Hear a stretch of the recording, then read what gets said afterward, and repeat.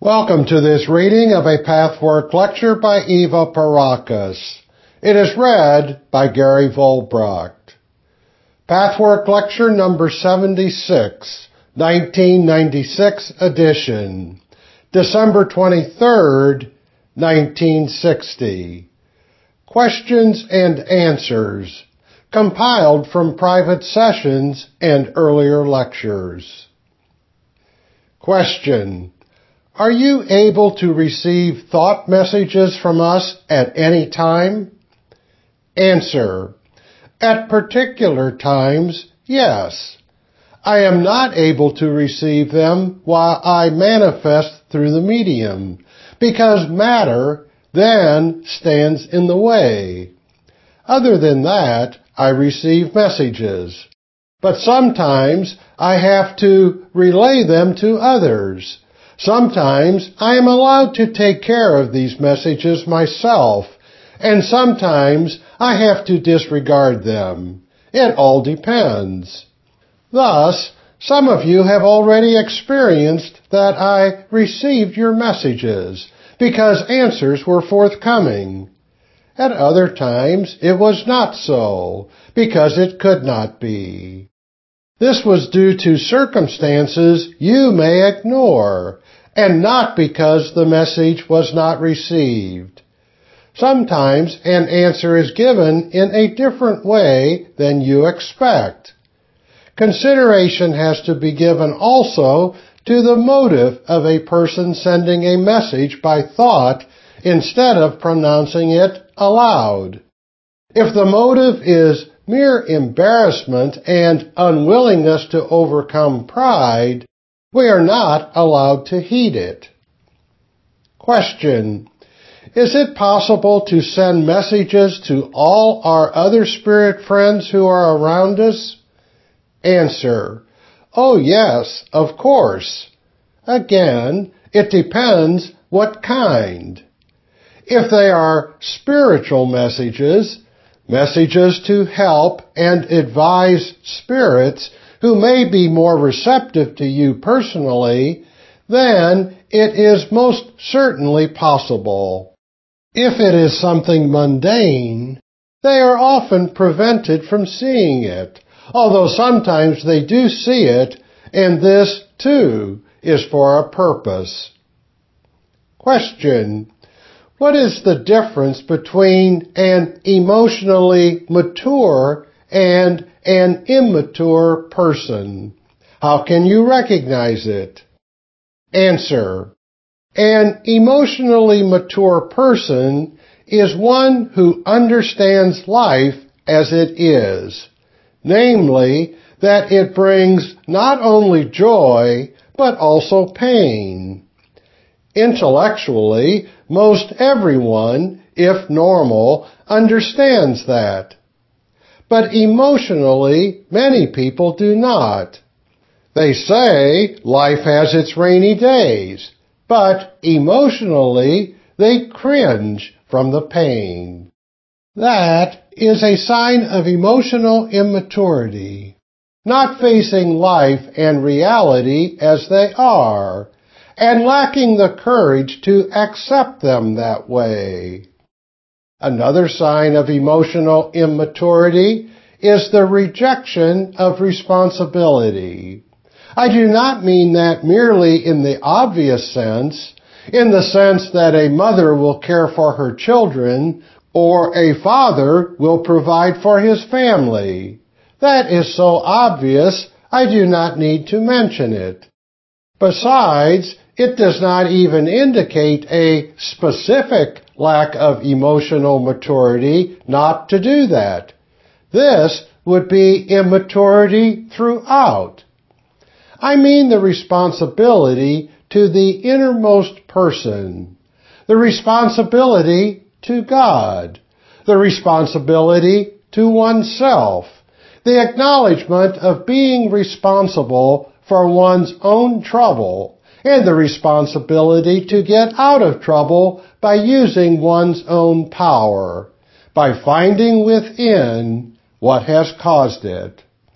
And there are other responsibilities, such as the responsibility to protect weaker people physically and emotionally. You can recognize an emotionally mature person quite easily if you yourself increase your own emotional maturity. It is often a clear indication of emotional immaturity to shy away from taking on certain responsibilities, even though doing so would entail joy, fulfillment, and development. The fear of love and its risks is a sign of emotional immaturity. This is only to give a few of the most obvious examples. With this in mind, you will be able to find many more specific and detailed answers. Question: if a person wants to know the truth from a doctor or an astrologer, what should the doctor or astrologer do? Tell the truth, lie, or avoid it? Answer: you mean an unpleasant truth? Question: yes, about disease or death. Answer: that depends very much on the case, my dear friend. It is impossible to make a general statement here. There are cases when the truth is kinder, and there are certain cases when it is not. I cannot possibly generalize. I would have to know the specific case, if you have one in mind. Question: I would like to ask you if the instinct for self-preservation has anything to do with a person's choice of choosing the road of evil, that is, rejecting the road of self-development. Answer: well, in a distorted, ignorant way, yes. A spiritually blind person always thinks that being unduly selfish preserves the self. But in reality, this is not so.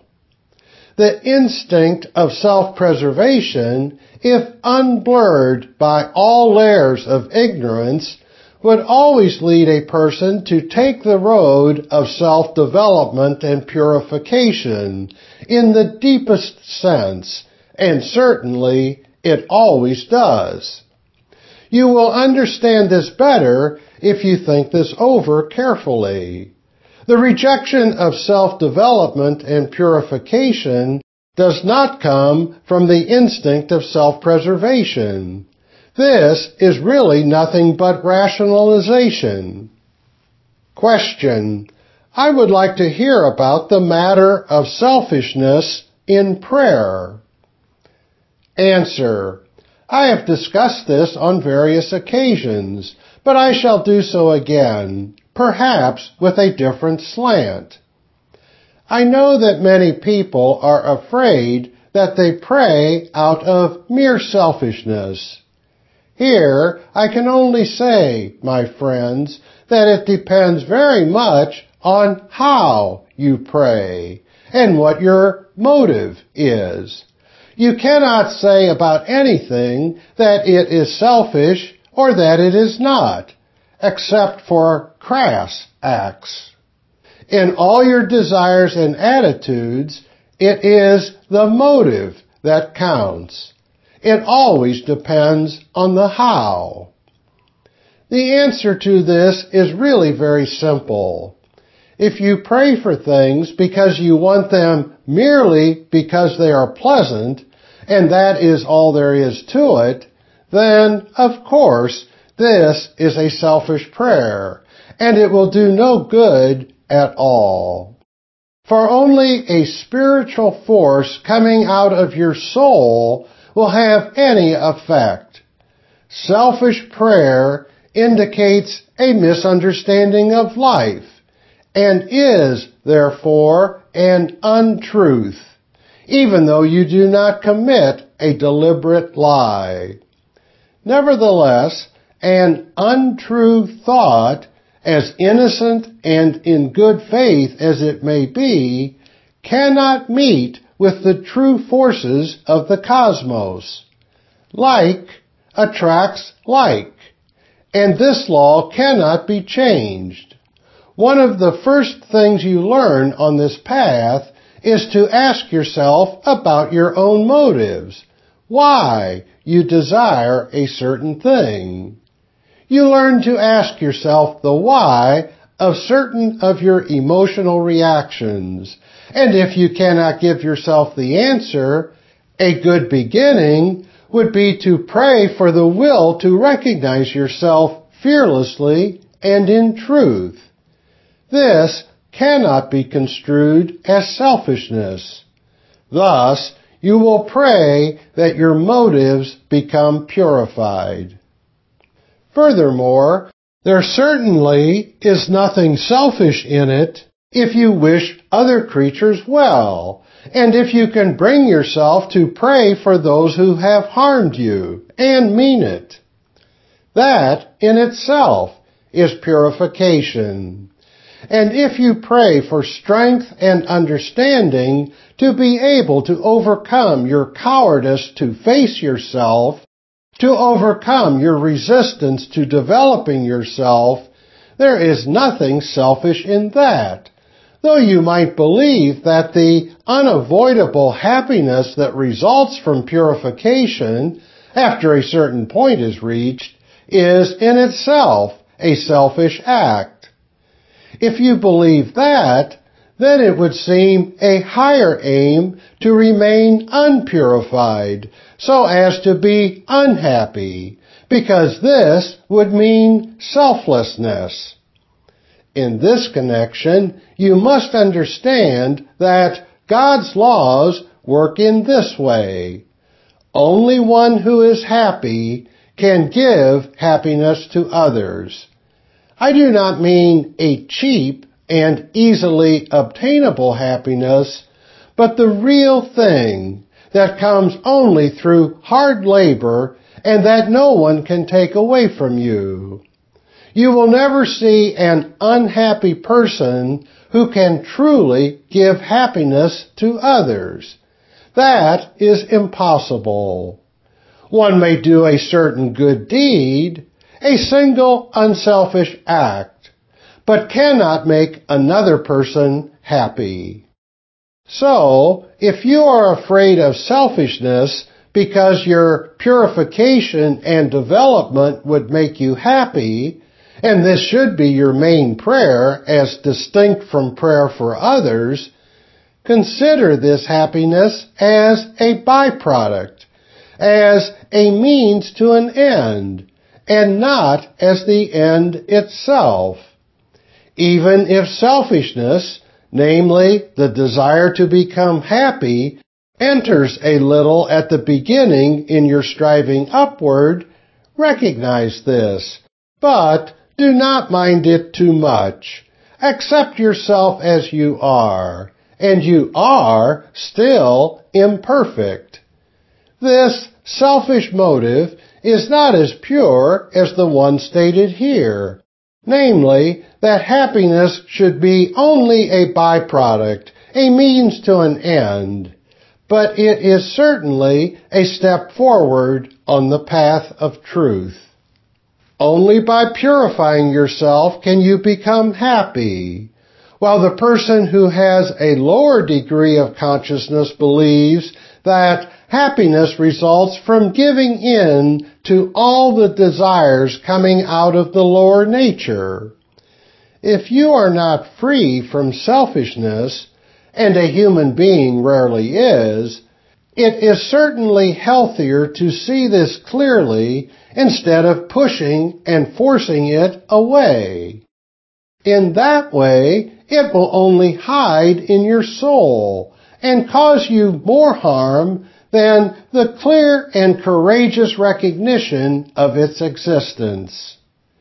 Know that the aim is a higher one, but know that you are emotionally not yet there. Also realize that secluded happiness is impossible. the separating wall must fall. And that is what all of you are afraid of. You feel endangered without it. You do not realize that in desiring to keep your separating wall, you defeat your own purpose, and you illogically contradict your desire to develop that persists just as strongly, in spite of your fear of it. You all desire happiness, and you all desire to make others happy. Yet, you cannot achieve either one without losing your separateness. And how do you lose your separateness? By doing the very thing that seems hardest for you. Perhaps by giving up your pride, by going through your apparent shame. When you approach the problem in this way, you will realize that in a prayer of this kind, there is certainly nothing selfish. For God wants you happy. It is a long tradition of misunderstanding and often unpronounced conception that to be godly means to be unhappy and severe.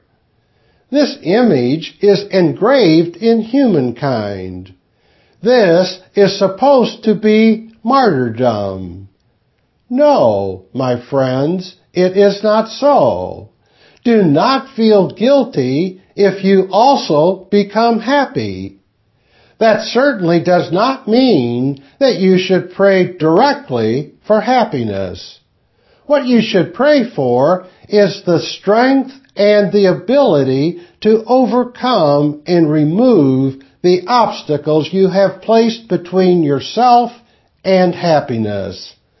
This removal must mean to go through the self-inflicted unhappiness out of error and ignorance, not to shirk it. At the end of the tunnel, you will find the clear light of peace, harmony, beauty, and joy that must be yours regardless of others' actions. That is the spirit you should have when you pray. Question: may I ask, why is it so difficult at times to start praying at all? Answer: you all know that your development does not go in a steady line upward, or, let us say, to speak in the terms I have used in this lecture, downward. It fluctuates. It goes up and down, in spirals. And sometimes, while you are on a downward curve, you do not realize that this downward curve is a step higher than the last upward curve you were on. Although the last upward curve was, on the whole, lower than the present downward curve, you do not realize that this downward curve is a step higher than the last upward curve you were on. You felt an elation and a liberation that you do not feel on the downward curve you have worked yourself up to. Whenever you are on a downward curve, you encounter conflicts and problems and contradictions that you have not solved yet.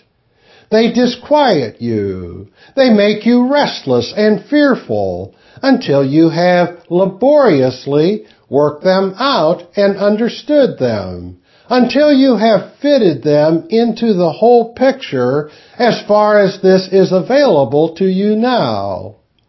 When you have done this, the upward curve sets in again, and you enjoy the clear air of having climbed a little further and gained more ample truth.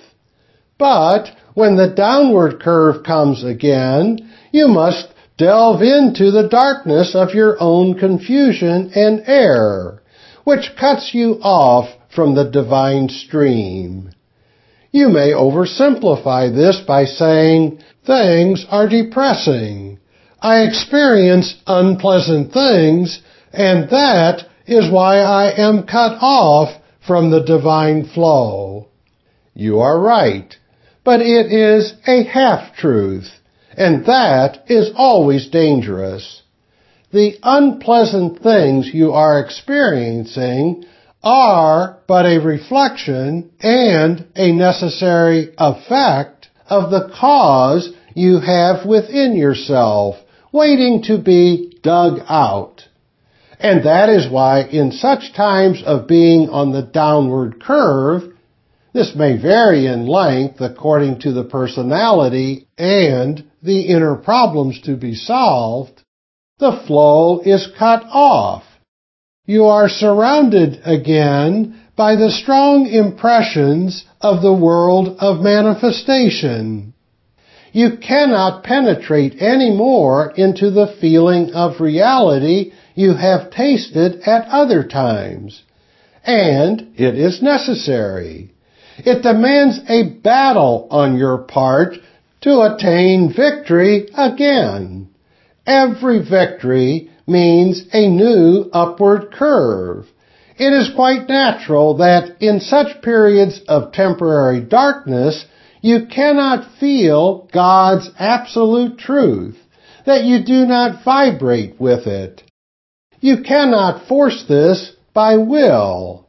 But what you can and should do in these periods is to think clearly and reasonably about your findings in the light of what you now know, although temporarily this knowledge sits only in your brain.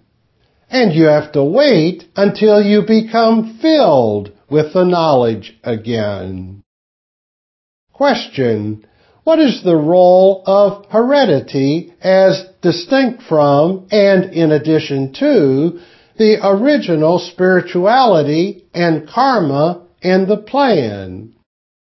Answer: heredity can only work in coordination with the plan, with karma, with the qualities of the spirit who is destined to be born with certain parents, to find the conditions needed according to his or her qualities.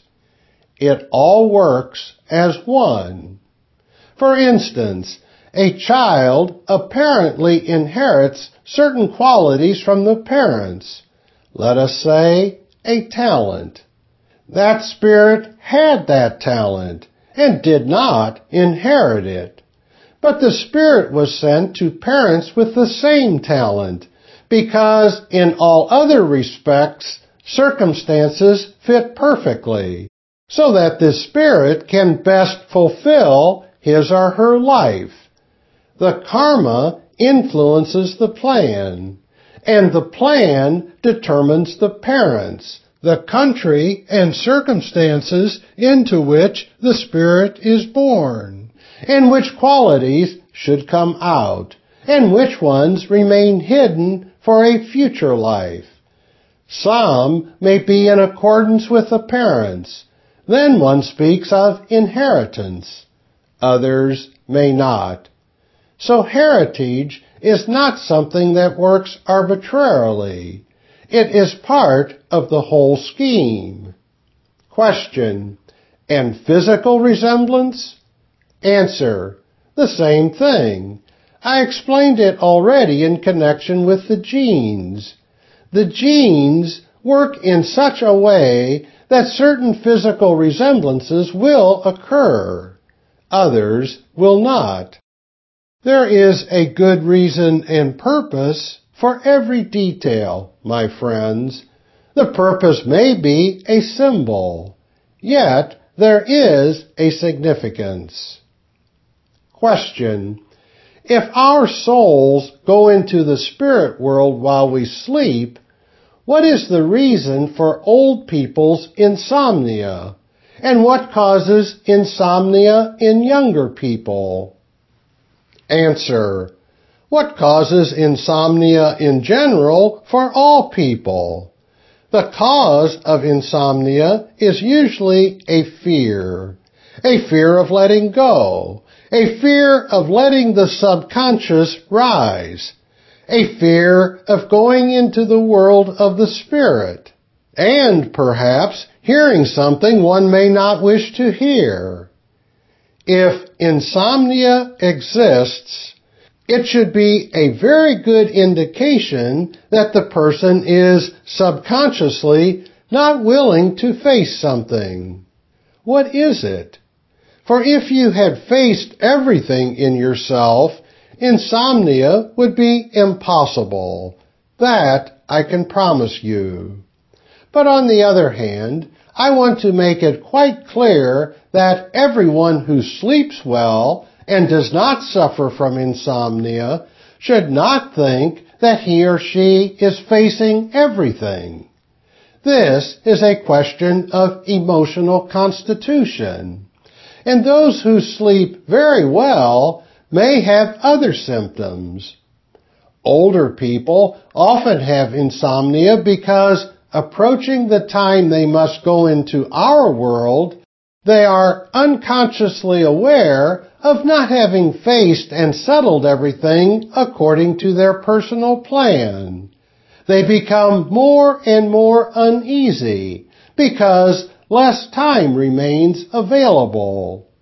Younger people may subconsciously tell themselves that they may still fulfill their personal plan at a later period.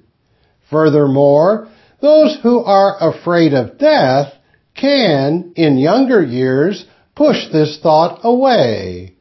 The nearer the time comes, the less this is possible. People may not realize this fear consciously at all. Consciously, they may have a superimposed faith. All their lives they heard what their respective religions taught, and, due to inner fears, held on to these teachings ferociously. True as a lot of these teachings are, they do not genuinely believe them. There is a great difference between believing something out of fear and believing something after having faced your doubts and come to terms with them, as well as with your fears. In such cases, the good foundation you are gaining on the path is lacking, and therefore, when approaching old age, subconsciously they know the time is approaching to go to the other side, and they want to avoid this. It is as though their own unconscious said, I will have enough time over there. I want to remain on this plane now. If the plan has not been fulfilled, the spirit of the person knows it and rebels against it. The spirit is unhappy about it, yet the unconsciousness goes on, doing everything to counteract the desire of the spirit.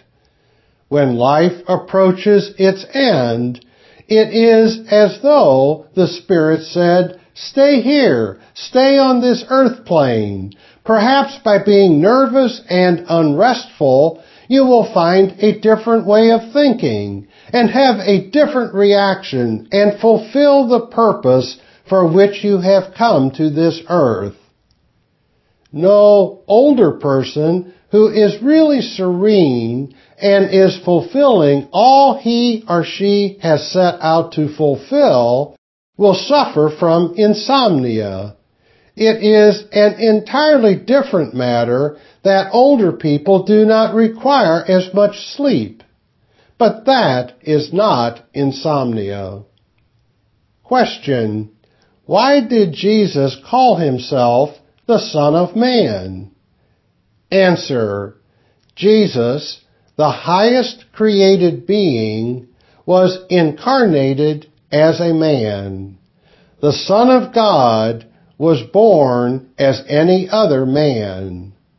That was the greatness. And when Jesus said of himself that he was the Son of Man, he wanted to indicate in a subtle way, as he often did, that his birth happened in accord with universal law, which God created in perfection. In this statement, a truth can be found that has sometimes been distorted by well-meaning people who thought that the birth of Christ would be slighted if he, too, was born as other human beings. Question. At our lecture on the Bhagavad Gita, it was asked why certain spiritual geniuses, like Ramakrishna and others, were actually very sick physically. Answer. In some cases, the reason is, and I do not say this holds true for all, that a highly developed spirit who undertakes a mission on this earth voluntarily takes on such suffering so as to show humanity that suffering is not so terrible, that it can be gone through and can even enrich life, provided the right spiritual and psychological attitude is assumed. In other words, as explained to you before, great religious teachers took suffering upon themselves not because it was something they had to go through. This happens too, of course, and then this karma is used in combination with the task, but to prove and show the world to accept suffering and use it for purification too. Many people are ready with the excuse that they cannot do the work of purification as long as they suffer, physically or otherwise. This always serves as a pretext. They claim that if they did not have this or that difficulty or pain, they would certainly do it. But this way, they are not able to. Great religious teachers want to set an example. This is very important. If all spiritual leaders and teachers had a perfectly easy life, people would say, "This way it is easy. He has nothing to worry about. He is healthy. His daily bread is taken care of. He can devote his time and energy to such luxuries." But a leader who sets the example of attaining his goal on the path of development while having his own difficulties brings a great deal more than the mere words of the teachings. Often, this is the reason why such very great ones voluntarily choose a hardship, even though it is not in their karma anymore. It might also be that a karma is still to be paid off, and these two tasks, the teaching and the paying off, are combined. We cannot generalize, and it is not necessary to know what holds true in which case. It is sufficient to see that it is possible to suffer and to develop at the same time. Question. Is it correct that Jesus is the greatest example of the one and Gandhi of the other? Jesus voluntarily accepting the suffering, Gandhi paying off a karma? Answer. Yes, that is right. Question. If there is a danger that people might think somebody who has an easy life can, therefore, in peace, turn to spiritual matters, isn't there also a danger that, to one born with afflictions, spirituality serves as an escape? Answer. You cannot do justice to all. Someone who just does not have the goodwill can always find an excuse, no matter what. In one case, an easy life will be used as a rationale, while the very same person may use the difficulty in another teacher as an excuse not to work spiritually. By the same token, the relative perfection and love of one teacher may be used as an excuse not to be able to do it oneself. For him, it is easy. He is so advanced. If I could see an ordinary, failing human being work that way, that would convince me. While the very same person raising such objections may use the imperfection of another teacher as an excuse. Excuses are always handy. You all know that. Many of you have gone through this stage yourselves. There are all kinds of teachers and leaders, each working in his or her own way. This variation should serve to open your eyes to your own rationalizations. It must be said, however, that turning away because a spiritual leader has a difficult life lends itself less to rationalization. You see, your subconscious struggle against this path is always busy finding believable rationalizations.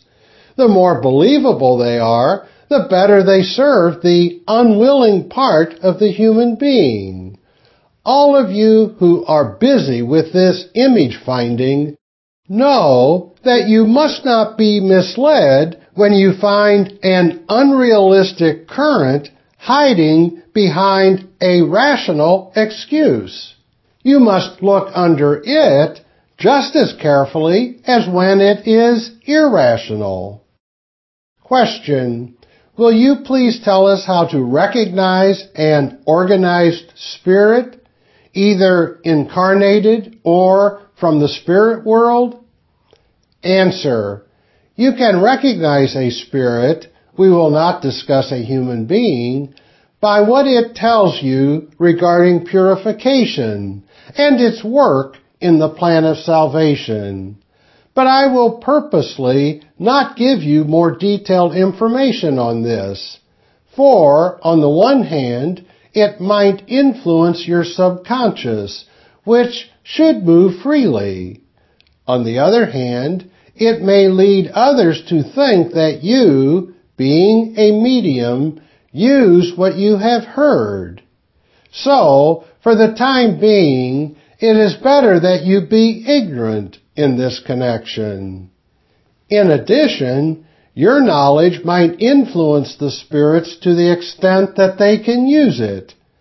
Be content, all of you who participate in this circle, to simply see what happens and learn from this test. What the spirits tell about purification work and of their tasks will be their identification. You should then discuss it. And, incidentally, I want to say that your discussion after the last session was a very productive one. All the spirits who attended then are here tonight because they have been greatly influenced by your discussion, and they were helped very much. Not so much when you talked to them as by the discussion afterward among yourselves. Question: is there any possibility of reaching a very sick friend who does not recognize me anymore? Answer: that might be possible, but not for the average human being. You would need to have attained a high state of purification, which none of my friends here have reached. Question: what did Jesus mean when he said, "Unless you eat of the flesh of the Son of Man and drink of his blood, he has no life in you"? Answer: of course, you realize, my friends, that this saying is entirely symbolic. As I have said repeatedly, the flesh means the earth matter that has to be accepted. The question for humanity always revolves around the unwillingness to accept the difficulties of life with all its obstacles. You reject matter. You reject the difficulty of life. You try to escape these difficulties by various, often unconscious means. Imbibing matter, symbolized by Jesus' body which came from man, means to say yes to this earth life and all it stands for, good and bad. Everything is included in that. It may be a good meditation exercise to think what earth life includes and what should be accepted. Many people reject different things, even good things, either out of fear to sin or of fear that these good things bring increased unhappiness. The symbolism of Jesus' blood is pain. Blood is associated with pain. You also have to drink pain, my friends. Again, accept it instead of escaping from it. Accept it in a healthy way, not fleeing it. Accept it as a necessary byproduct of life and your own temporary state of imperfection. Accept it as the effect you have set in motion through your own inner causes. And if you drink the pain instead of turning away from it, you will be revived and come out of pain, as Jesus demonstrated by his death and spiritual resurrection. That is the symbolism of these words. Question. In astrology, it is said that the flesh is the matter, and the blood the emotions. Is this explanation valid? Answer. Exactly. That is what I have explained. Pain is always felt in the emotional body. Question. Will you explain the saying of Jesus, "Come as a little child"? Answer. The childlike attitude that Jesus refers to is the lack of prejudice, so necessary in the approach to this whole path. Prejudice is something extremely widespread and general. We can observe human beings who are constantly suffering because of the prejudice of others. Why are they suffering? If there is a consistency here, this is a good indication of an image, and the chances are that they themselves have the greatest prejudices, perhaps in a different way. Prejudice is a wall of darkness, while a child is usually without prejudice, an unwritten page, at least so far as the outer subtle body is concerned. All these influences that later form prejudices and images have not yet had a chance to work and build such a wall. That is why children can often approach truth with clearer eyes than grown-ups. At the risk of boring you, I must come back again to images, for that is our main concern now. Another indication of help in finding your images is to think where your prejudices are. And later, when more of your images come to the surface, you will clearly understand why you have them. What defense mechanism and rationalization has made you adopt them? What does the word prejudice mean to you emotionally? Everyone has a different concept of this word. What people usually are most emotional about concerns the prejudice to which they happen to be most sensitive, and they overlook the fact that prejudices also exist in their own minds. Perhaps these are even stronger than those that one encounters in others. One who is constantly haunted by the prejudices of others finds a pattern here to look into, to dig for. This would be a strong indication that there is an image in the soul which magnetically attracts prejudice. Therefore, you project on others what you actually feel in a different way yourself. Another hint, my dear ones. Think of what you are constantly concerned with. For one person, it will be rejection. For another, prejudice. For a third, the fear that somebody will steal something from him. Each has a pet idea. Become clear about yours.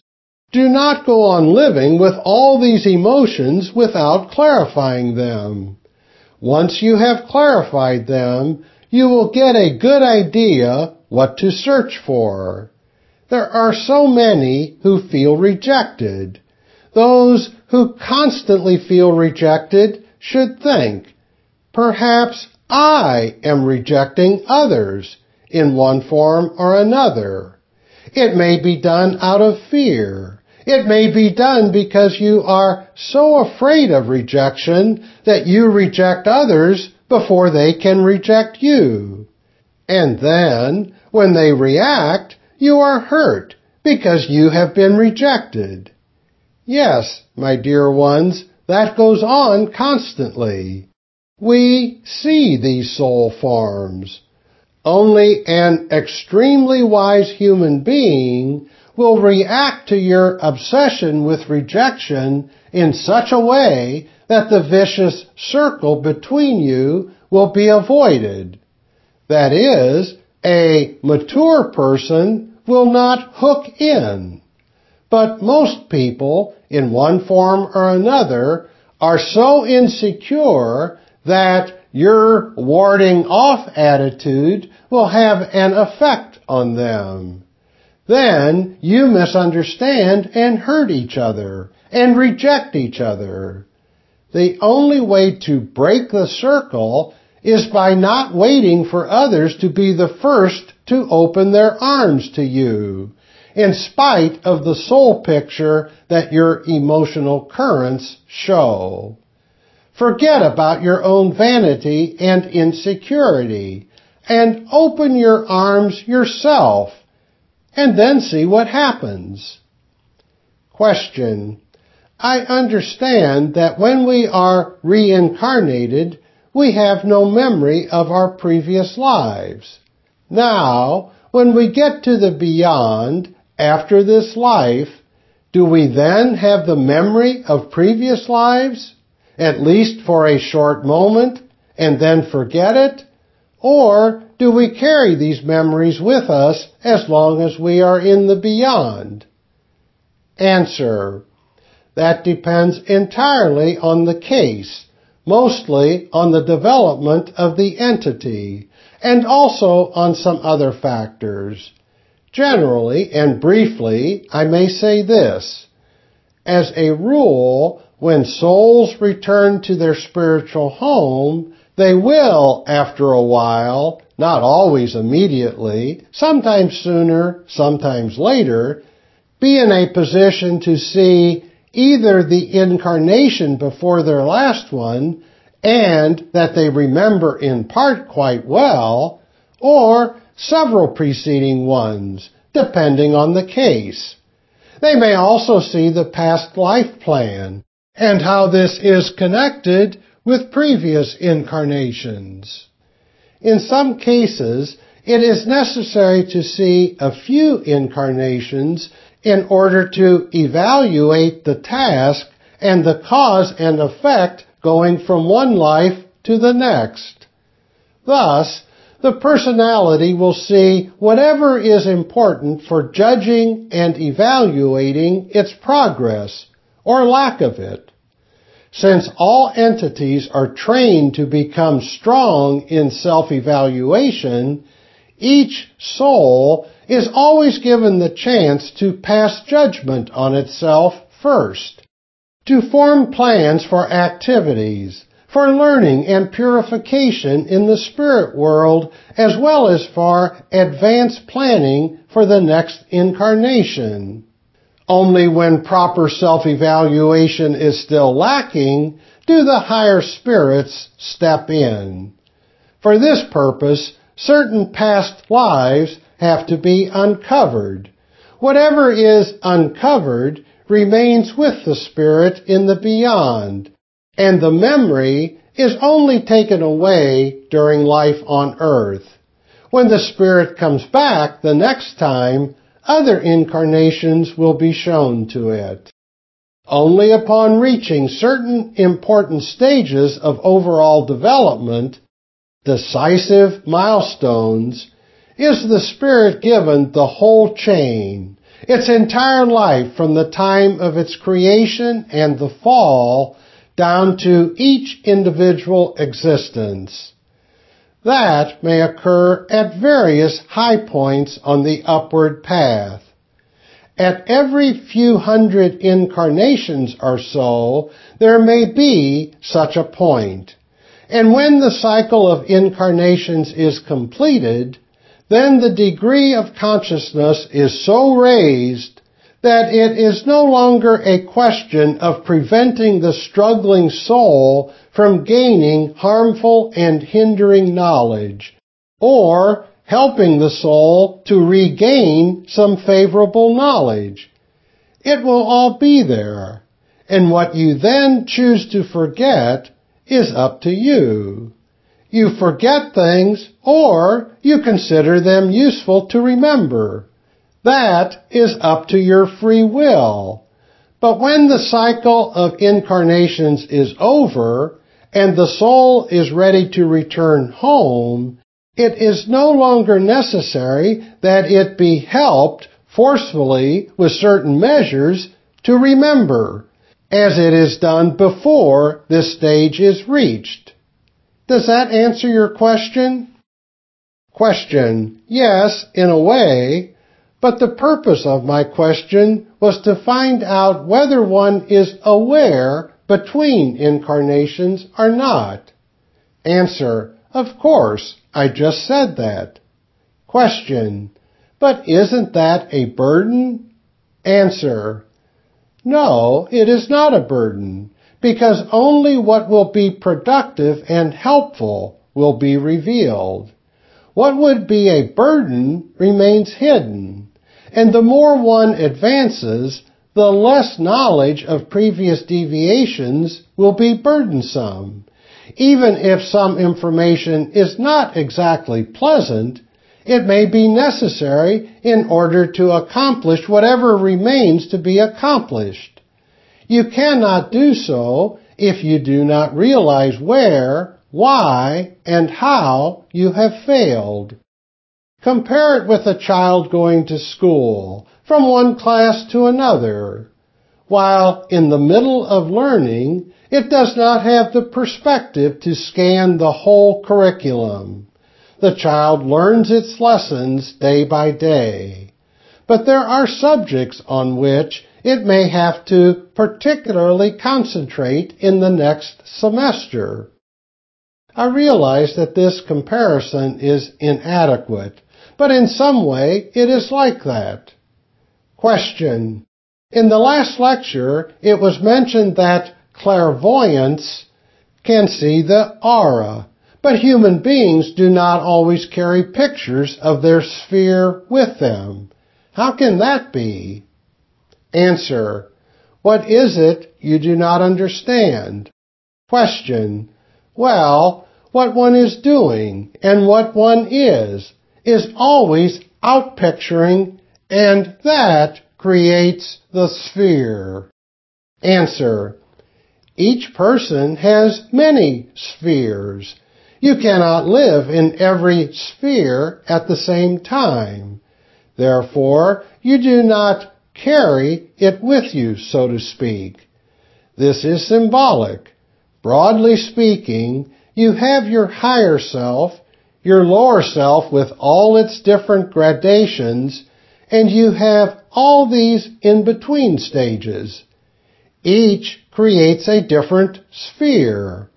According to the life you lead, the occupation of your mind and heart, you reside, symbolically speaking, in the sphere that is the outpicturing of those attitudes and trends.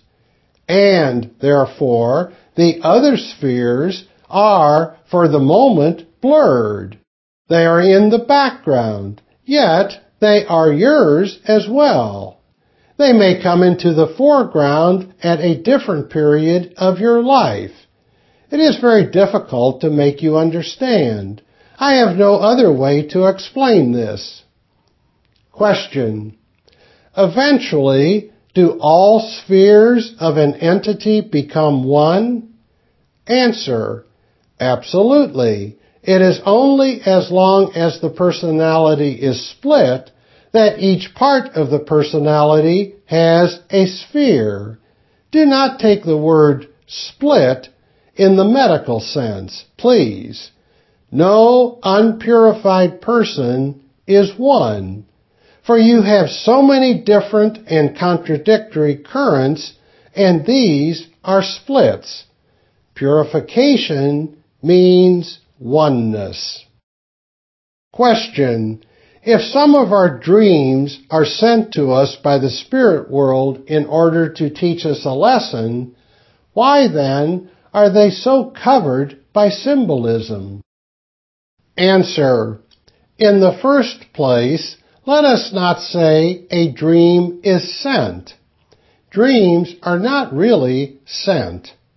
This is difficult for my human friends to understand, but there is a difference between the so-called psychological dream and the spiritual dream. The dream that is given by the spirit world is really a memory of your sojourn in the spirit world while your body was asleep. You know that often you experience events in sleep. You are taught or advised about something, and then you can take a memory along to help bring out what your soul has been impressed with. Even without such a memory, this soul impression from a spiritual experience will eventually affect your life, your endeavors, your attitudes. But often it is helpful and more effective if this is a fortified picture. The reasons that dreams are blurred by complicated symbols are manifold. I could not go into that thoroughly in a simple answer. It would need at least a lecture on the subject, which I may give at a later period. But for now, I would like to say this. There are so many levels of the human personality, as you all know, and they all have their various messages to convey. One blurs into the other. That is one reason for the distortions. The second reason is that the language in the spirit world is a picture language. When you are in the human state, accustomed to a completely different mode of expression, the symbolism of the pictures is something you have to translate. This, incidentally, is one of the reasons why it is so very hard for a spirit to express itself in human language. It is a limitation. Imagine it in the sense of translating a text from a foreign language.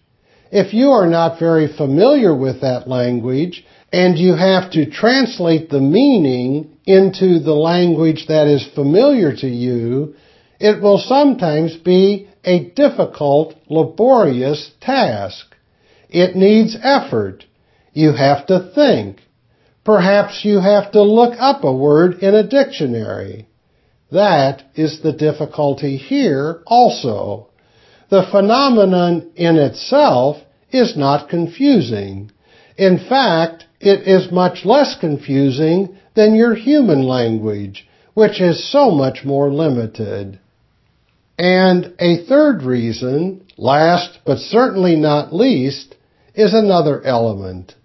Again, you all know that people have resistance to finding out truth about themselves. That resisting part may interfere when your soul wants to convey a message to you. One part of your being wants to give and show freely to your consciousness what the inner problem is. It projects these pictures, but then there is this other part in you at work that tries to blur such messages, whether they are from the part of your personality that wishes to advance and become more aware and conscious, or memories from the spirit world that wish to serve the same purpose in a different way, by a different method that often you do not know how to distinguish. It is not important that you do so as long as you get the message itself. The resisting part desires to cover up, to camouflage messages that lead you towards self-recognition and inner change. That is all it can do, if your will is strong enough. It cannot prohibit, even if the outer will is still paralyzed, the higher self speaking and working and showing you the way. This often happens through dreams. But the lower self always interferes. It sends in disturbances. Radio messages can be interfered with in a similar way. All these elements are responsible for the difficulty to interpret dream language. Question: is one of the reasons you gave just now somewhat parallel to the reason why Jesus spoke in parables and why the Bible is symbolic? Answer: part of the reason, but not entirely. The reasons why Jesus spoke in parables are manifold too. For instance, humankind at that time was less developed. The state of mind of humankind in general was more like that of a child. When you explain things to a child, you do it also more in a picture language, in simplified terms. When the child grows up, it becomes more intellectualized and more open for abstract ideas. An adult is capable of understanding an idea or a concept in abstract terms. If you want to convey an idea to a child, if you want to tell a story to a child, you do it through a picture book. The same holds true for humanity as a whole. It has, however, grown a little bit since the time of Jesus, and is, therefore, more receptive to abstract ideas. Incidentally, Jesus did not speak that way to some of his disciples or to close friends. To them, he spoke very abstractly, and not at all in these parables. Parables were easier for the masses to understand then. They are often less prone to misinterpretation, either willfully or ignorantly. The picture language used for children, or used in parables, has nothing to do with the picture language of the spirit world. The latter is infinitely more subtle and has a much wider horizon than the human language.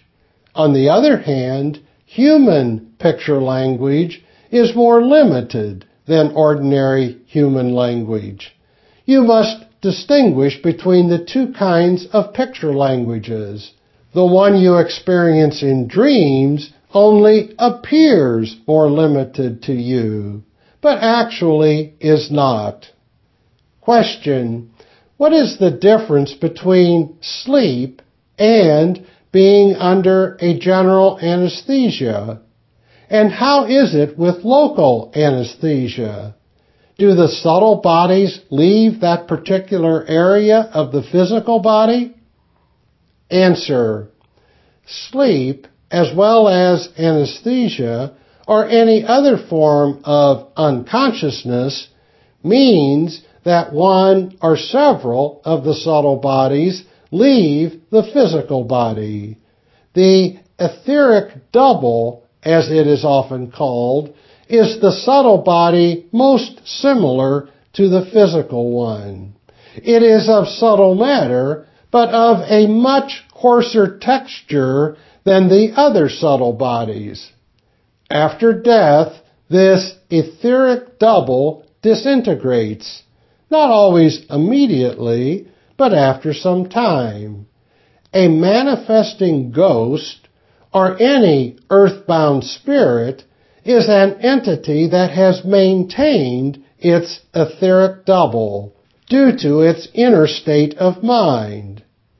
During natural sleep, the etheric double remains in the physical body, while the astral body leaves.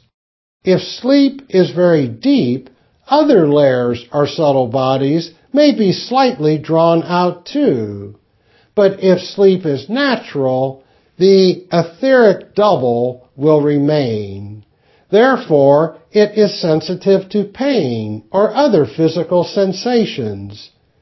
Under anesthesia, the etheric double goes out. Therefore, one is insensitive to physical pain in that state. In various states of trance or hypnosis, this may also happen, but not in all trance states.